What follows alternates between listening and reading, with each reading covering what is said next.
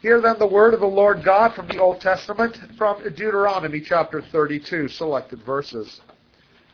Give ear, O heavens, and let me speak, and let the earth hear the words of my mouth.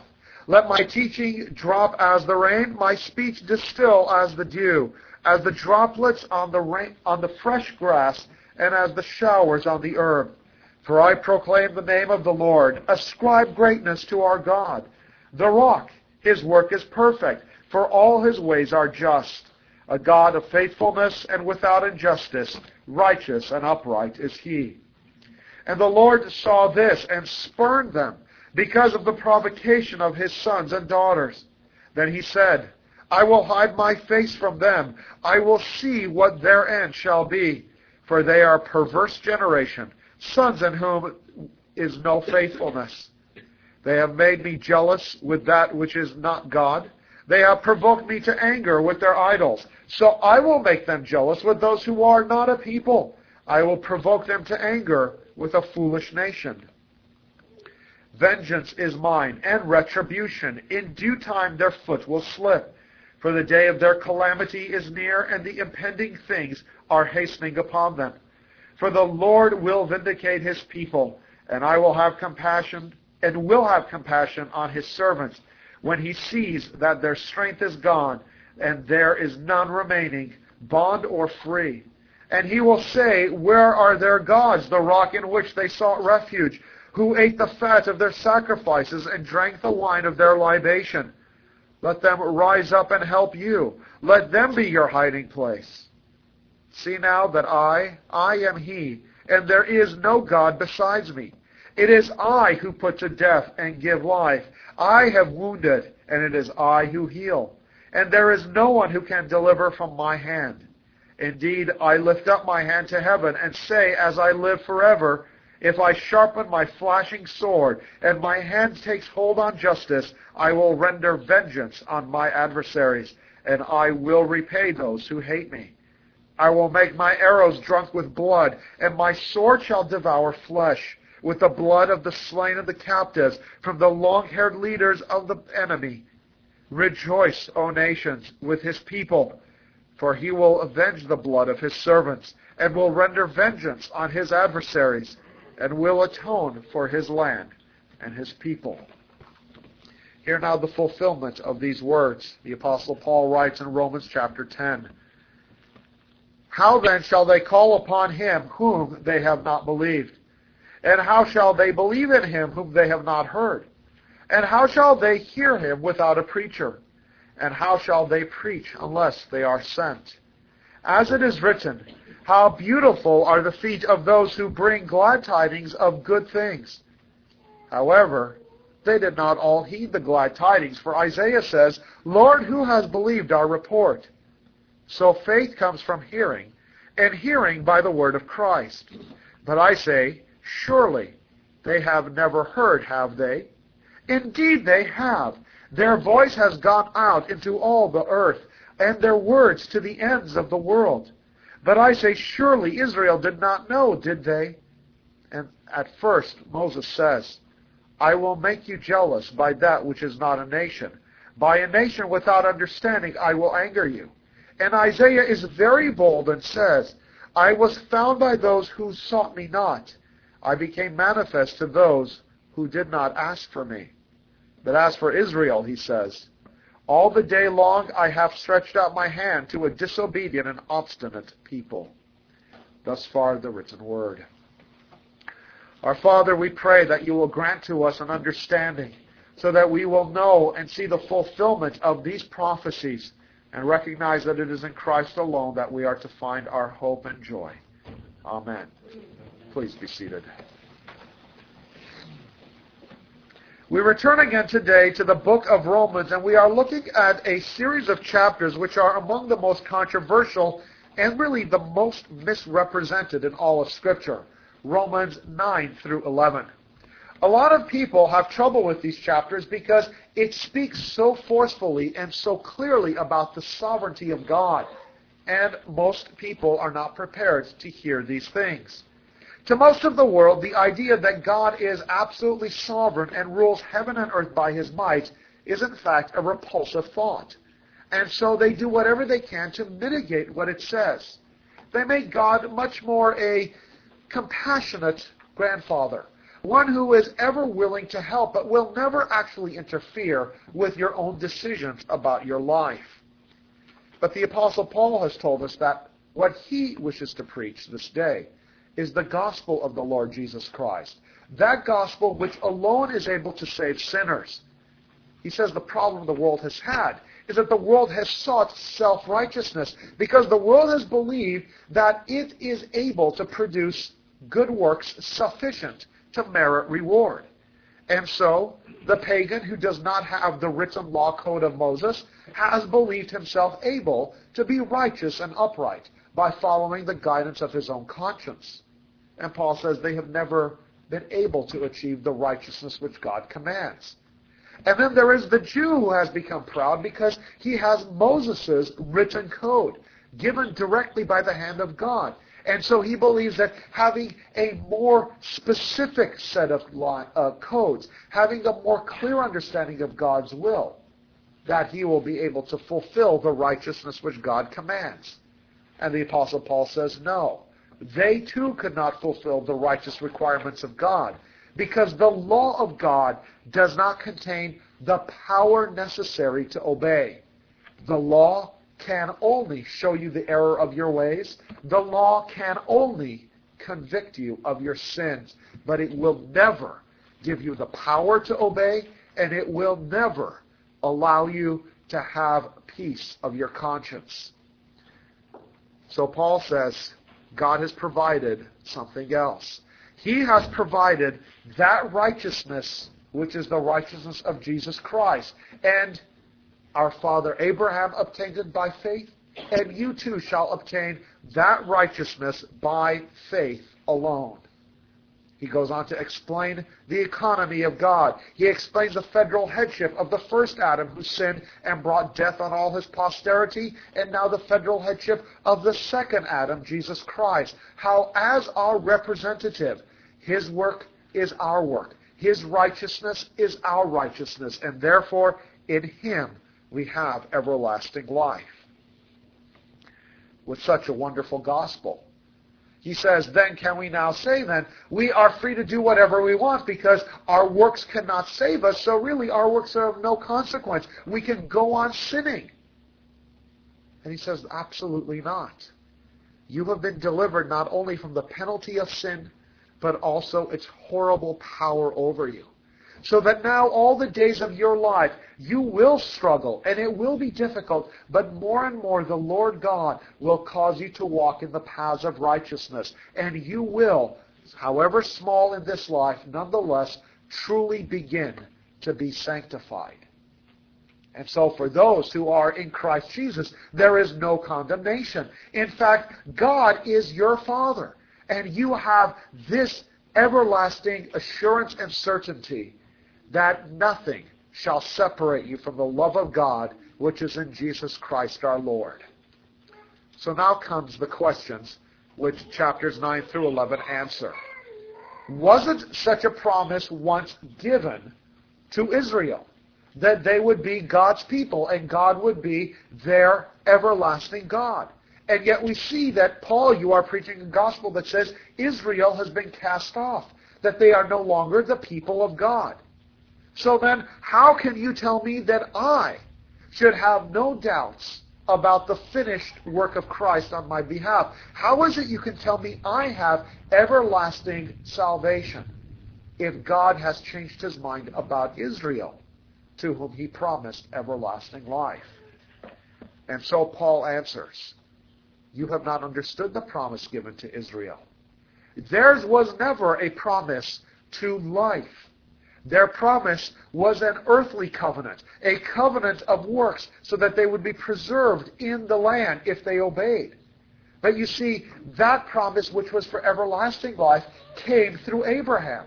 And not all of his descendants are the true Israel of God. Chapter 9, verse 6, he declares, not all Israel is Israel. So what he's saying is not all of physical Israel is the spiritual Israel of God, to whom salvation, justification by grace alone, is promised. And then he goes to show example after example. Abraham had more than one son, but the promise was only through the one, Isaac. And Isaac had two sons from the same physical act with his wife. Twins were born, and yet one was the one who was the son of the promise. And so you see, it is not physical descent from Abraham that was to guarantee righteousness, but it was always the individual election which brought grace. And so Paul says, do not look at Israel and misunderstand and therefore doubt what I am preaching to you. What God promised to national Israel was an earthly covenant of works for the land.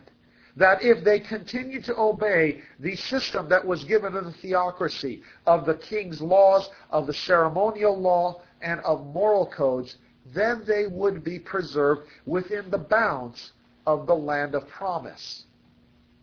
But the individuals who were saved were never saved by that covenant. They were saved by what we now call the New Covenant, but it was actually preceded the Mosaic Covenant, the covenant of promise given to Abraham. That's why in Galatians we're told that we are children of Abraham if we believe as Abraham believed.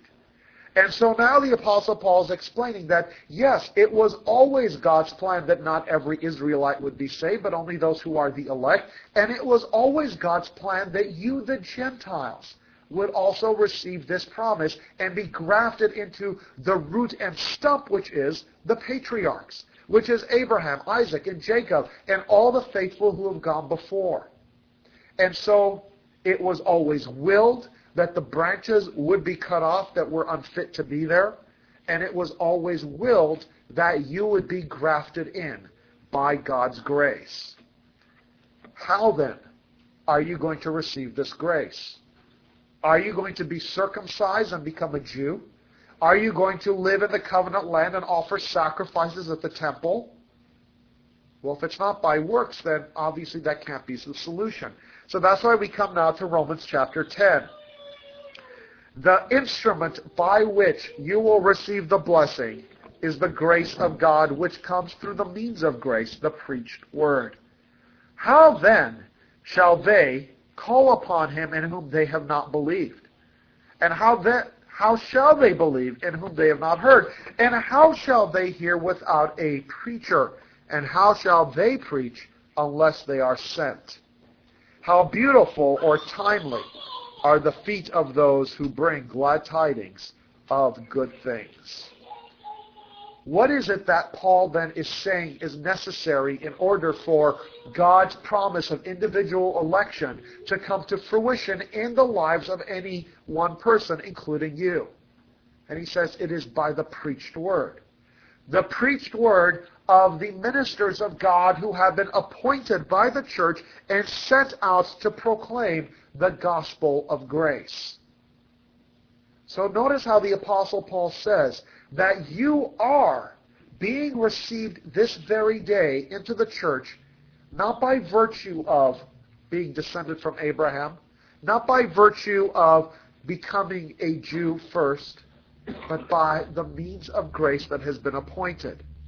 Keep in mind, last week we saw that Jesus was the end or culmination, the fulfillment of the law. And this day you hear the declaration of that through the preached word. And so now we are seeing and understanding the mechanism chosen, the economy of God was always the preached word. And the prophecy that is quoted there from Isaiah, how beautiful or how timely, the word could be translated either way, are the feet of those who bring glad tidings of good things.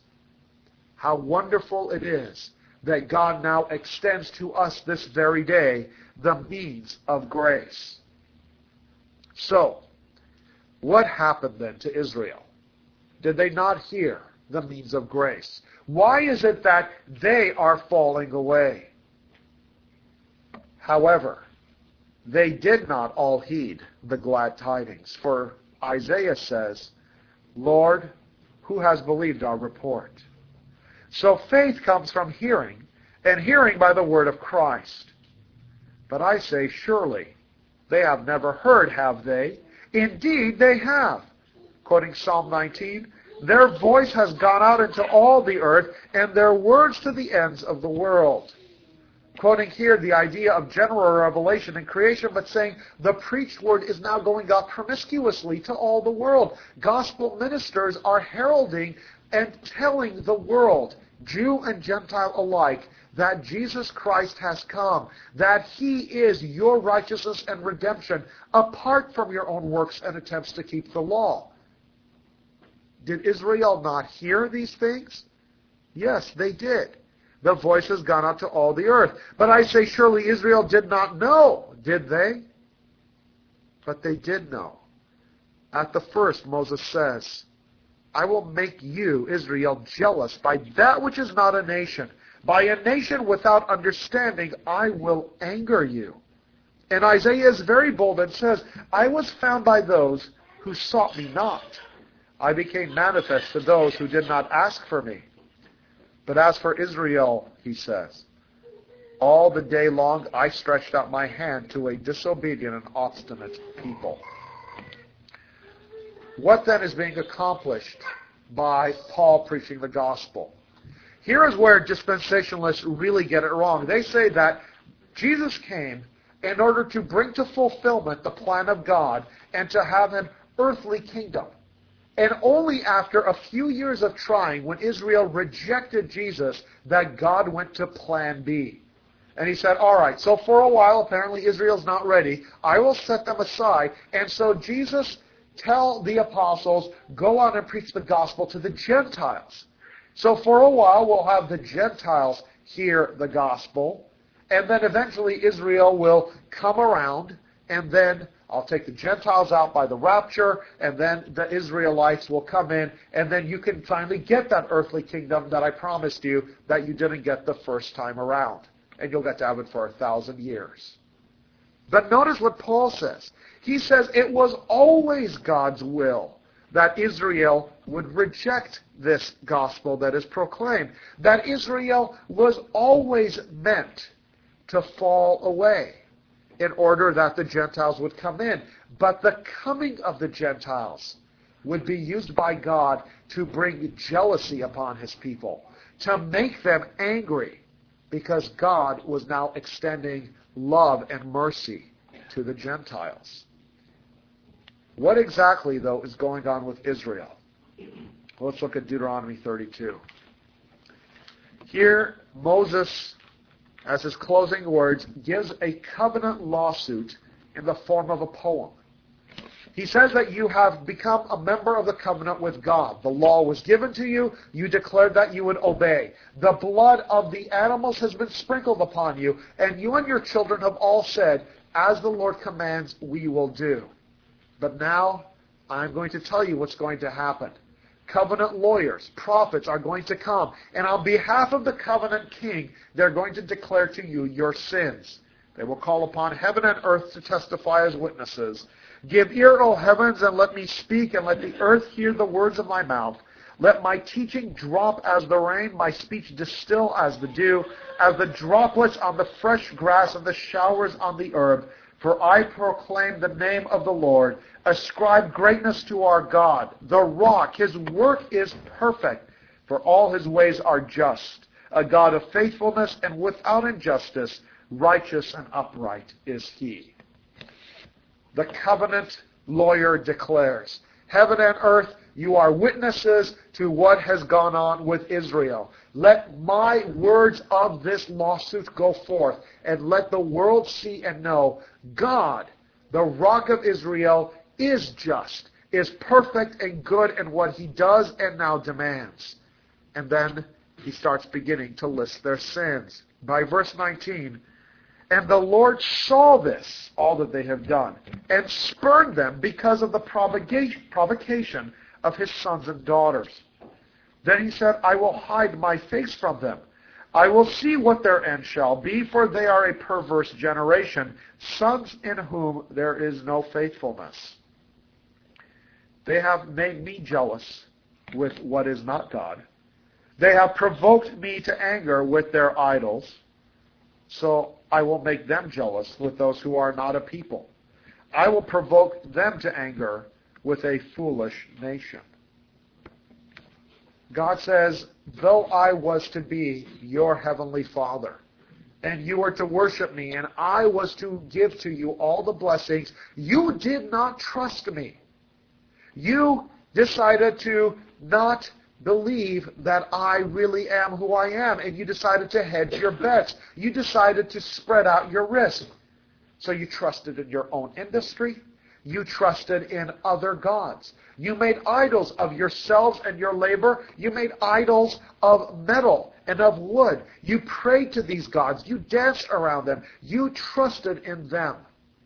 Since you will not have me as your God, I will not have you as a people. As I am jealous that you have not given me the honor that I was due, I will make you jealous by bringing a nation which denied me. I will bring the Gentiles who did not recognize the God of Israel as being the one true God, and I will make them my people, and I will pour out my blessings on them, so that you will be filled with jealousy, envy, and rage, that they receive everything, and you receive only my wrath. Is this fair? Does this make any sense in the economy of God? Well, yes, it does. Because God is showing what is the inevitable result if we rely on a covenant of works arrangement. If we are depending on our righteousness in accordance with the law, this is the only possible result. Our death and condemnation, because we have not fulfilled the requirements of the law perfectly. But notice what God also promises in verse 21. I am going to bring about jealousy in you, because I am going to bring together those who were not a people. I am going to do something wondrous to those who were foolish. An Old Testament definition of foolish is the one who says in his heart, there is no God. So the ones who did not recognize me, I am going to bless. And in this you are going to see, it is not your goodness, your righteousness, or your merit that brought about any of the earthly blessing that you had. It was always my grace alone. He goes on to say, vengeance is mine and retribution. In due time their foot will slip, for the day of their calamity is near, and the impending things are hastening upon them. For the Lord will vindicate his people and will have compassion on his servants, when he sees that their strength is gone and there is none remaining bond or free.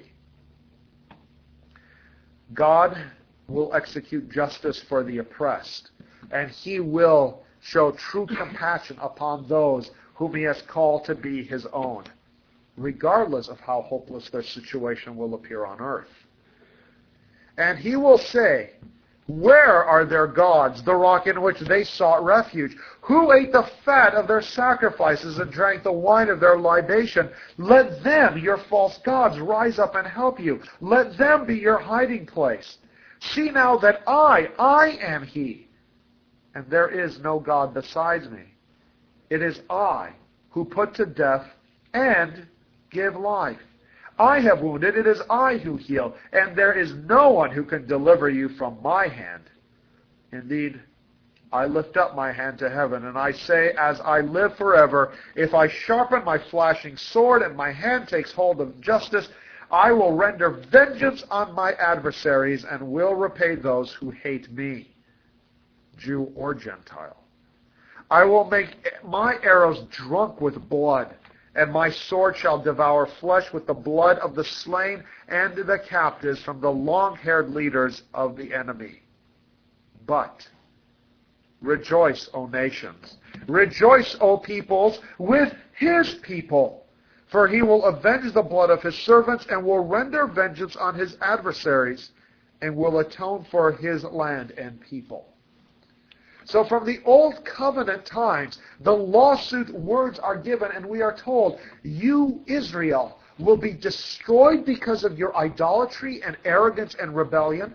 You will be destroyed because you did not fulfill the righteousness of the covenant of works, and this destruction will be just, and your lot will appear absolutely hopeless. In fact, in your place, I will raise up a new nation. Those who were once not a people will now become my people, the church. They will be called from every tribe and tongue and nation and people. And among you only a remnant will be saved.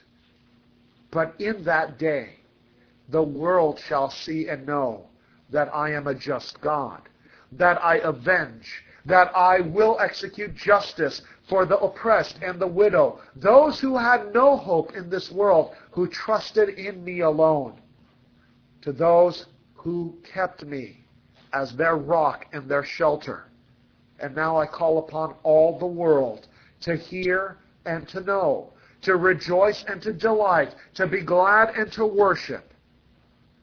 And in doing this, I will make the old covenant people jealous, because they will understand then that it is not by him who wills or who runs or who works, but because of him who has mercy that anyone receives life. So then we get back to Romans 10. Paul then says, Israel knew. The Israelites were not ignorant. It had always been told to them that the day is coming where their foolishness, their arrogance, and their pride would bring the judgment of God upon their head. But they didn't believe it. They didn't care to. They ignored the warnings. Did they receive the word? Yes, they did. Are they now receiving the gospel? Yes, they are. Then why is Israel not hearing and believing? As the Gentiles are now looking at Paul and asking, shouldn't the Israelites be the first to jump on the bandwagon of this new Messiah? Shouldn't it be those who were expecting the king to arrive who would be most prepared to see him and rejoice? And Paul says no. Paul says don't worry about their rejection of these things, because the means by which life is given is by grace, which is extended through the Spirit, through the preached word. That which is preached to you this day is the means of redemption. And the Jews have heard it as well as you, but it was prophesied. They would not believe. God had willed for them to neglect the means of grace, to despise the alien righteousness of Jesus Christ, and to rely upon their own righteousness. They are a stubborn and obstinate people to whom God stretches out his hand, and yet they demonstrate the worthiness of their destruction through their unbelief. This serves also as a warning to us. If God would reject his earthly people, the Israelites, in this way, also for us then the warning goes out. Justification is by grace alone, through faith alone, in a trusting of God as our only rock and our salvation. To those today who in the church will now hedge their bets, who will spread out their risk, who will trust in Christ alone, but will still do good works and use them as a means of getting something from God, these same words of warning go out. You have trusted in idols. You have decided to secure for yourself another rock and another shelter. See if they will rise up and defend you when I come to judge you. Let Israel then be an example to the church, as Paul tells us in Romans 10. Look to them and learn what happens to those who do not believe, who rely upon works and self-righteousness. But for you, understand again what Paul has been saying. Abraham believed, and it was reckoned to him as righteousness. Here we are told it is by the preached word of those who are ordained and sent out that the good tidings come. It is by grace alone, through faith alone, in Christ alone, as revealed in his word, that you will find life. And this life is surely secure, as you were told in Romans chapter 8. Because Israel in this is not the model. Because Israel relied on works. But those who believe are saved by grace. And the model for that is Abraham being preserved. The model for that is Christ's resurrection. Your confidence then is to be in God. And know this, your being here, though you may look at yourselves as ordinary, is in accordance with the prophecy and will of God. This very day, God's will is being fulfilled as you, the ones He elected and wrote in the book of life by name, are worshiping the King of Kings. You are being used to make Israel jealous for that which God has planned for them. So in all these things, we see and understand that we are, in fact, the proper and right recipients of grace. We understand the church is really the fulfillment and culmination of all that Israel symbolized. We are even this very day, though ordinary in the sight of the world and even ourselves, nonetheless the objects of God's love. The one who made heaven and earth has loved you by name and caused you to hear the gospel, to believe and to trust in Christ alone, and to have found God, whom you did not seek, while Israel, who supposedly was looking for Him, completely lost Him. How wonderful is it that you have a God who loves you so much? How wonderful is it that you have the honor and privilege of being used by God to bring about His will. Paul would then make us to understand our right status and standing as we continue to learn and to grow in the gospel of grace. Let's pray. Our Heavenly Father, it is certainly very humbling to hear and be reminded that we are not here because we felt a need and we came and sought you. We are not here because we are wiser than others who are ignorant of your existence. But we are here because you sent the preached word, because you called us out of darkness, because you made us to be alive even though we never sought you and never wanted you. And yet you give to us all the blessings, including an inheritance and a new name, and the privilege of being called sons of the living God. And you've given us all these things by the merits of Jesus, your only begotten Son, who was made man, who lived and who died in our place, and by whose righteousness we now come before you. Let us therefore, O Lord, not be a stubborn and ignorant people who have idols in our hearts, but those who confess and truly believe that we are the objects of your grace. May our lives therefore show forth true gratitude to you all our days as we continue to praise and worship the King of Kings. Amen. Let us then stand and sing Psalm 66, All Lands to God in joyful sounds, affirming that the promise of God is that the nation shall be called and come to the mountain of the Lord.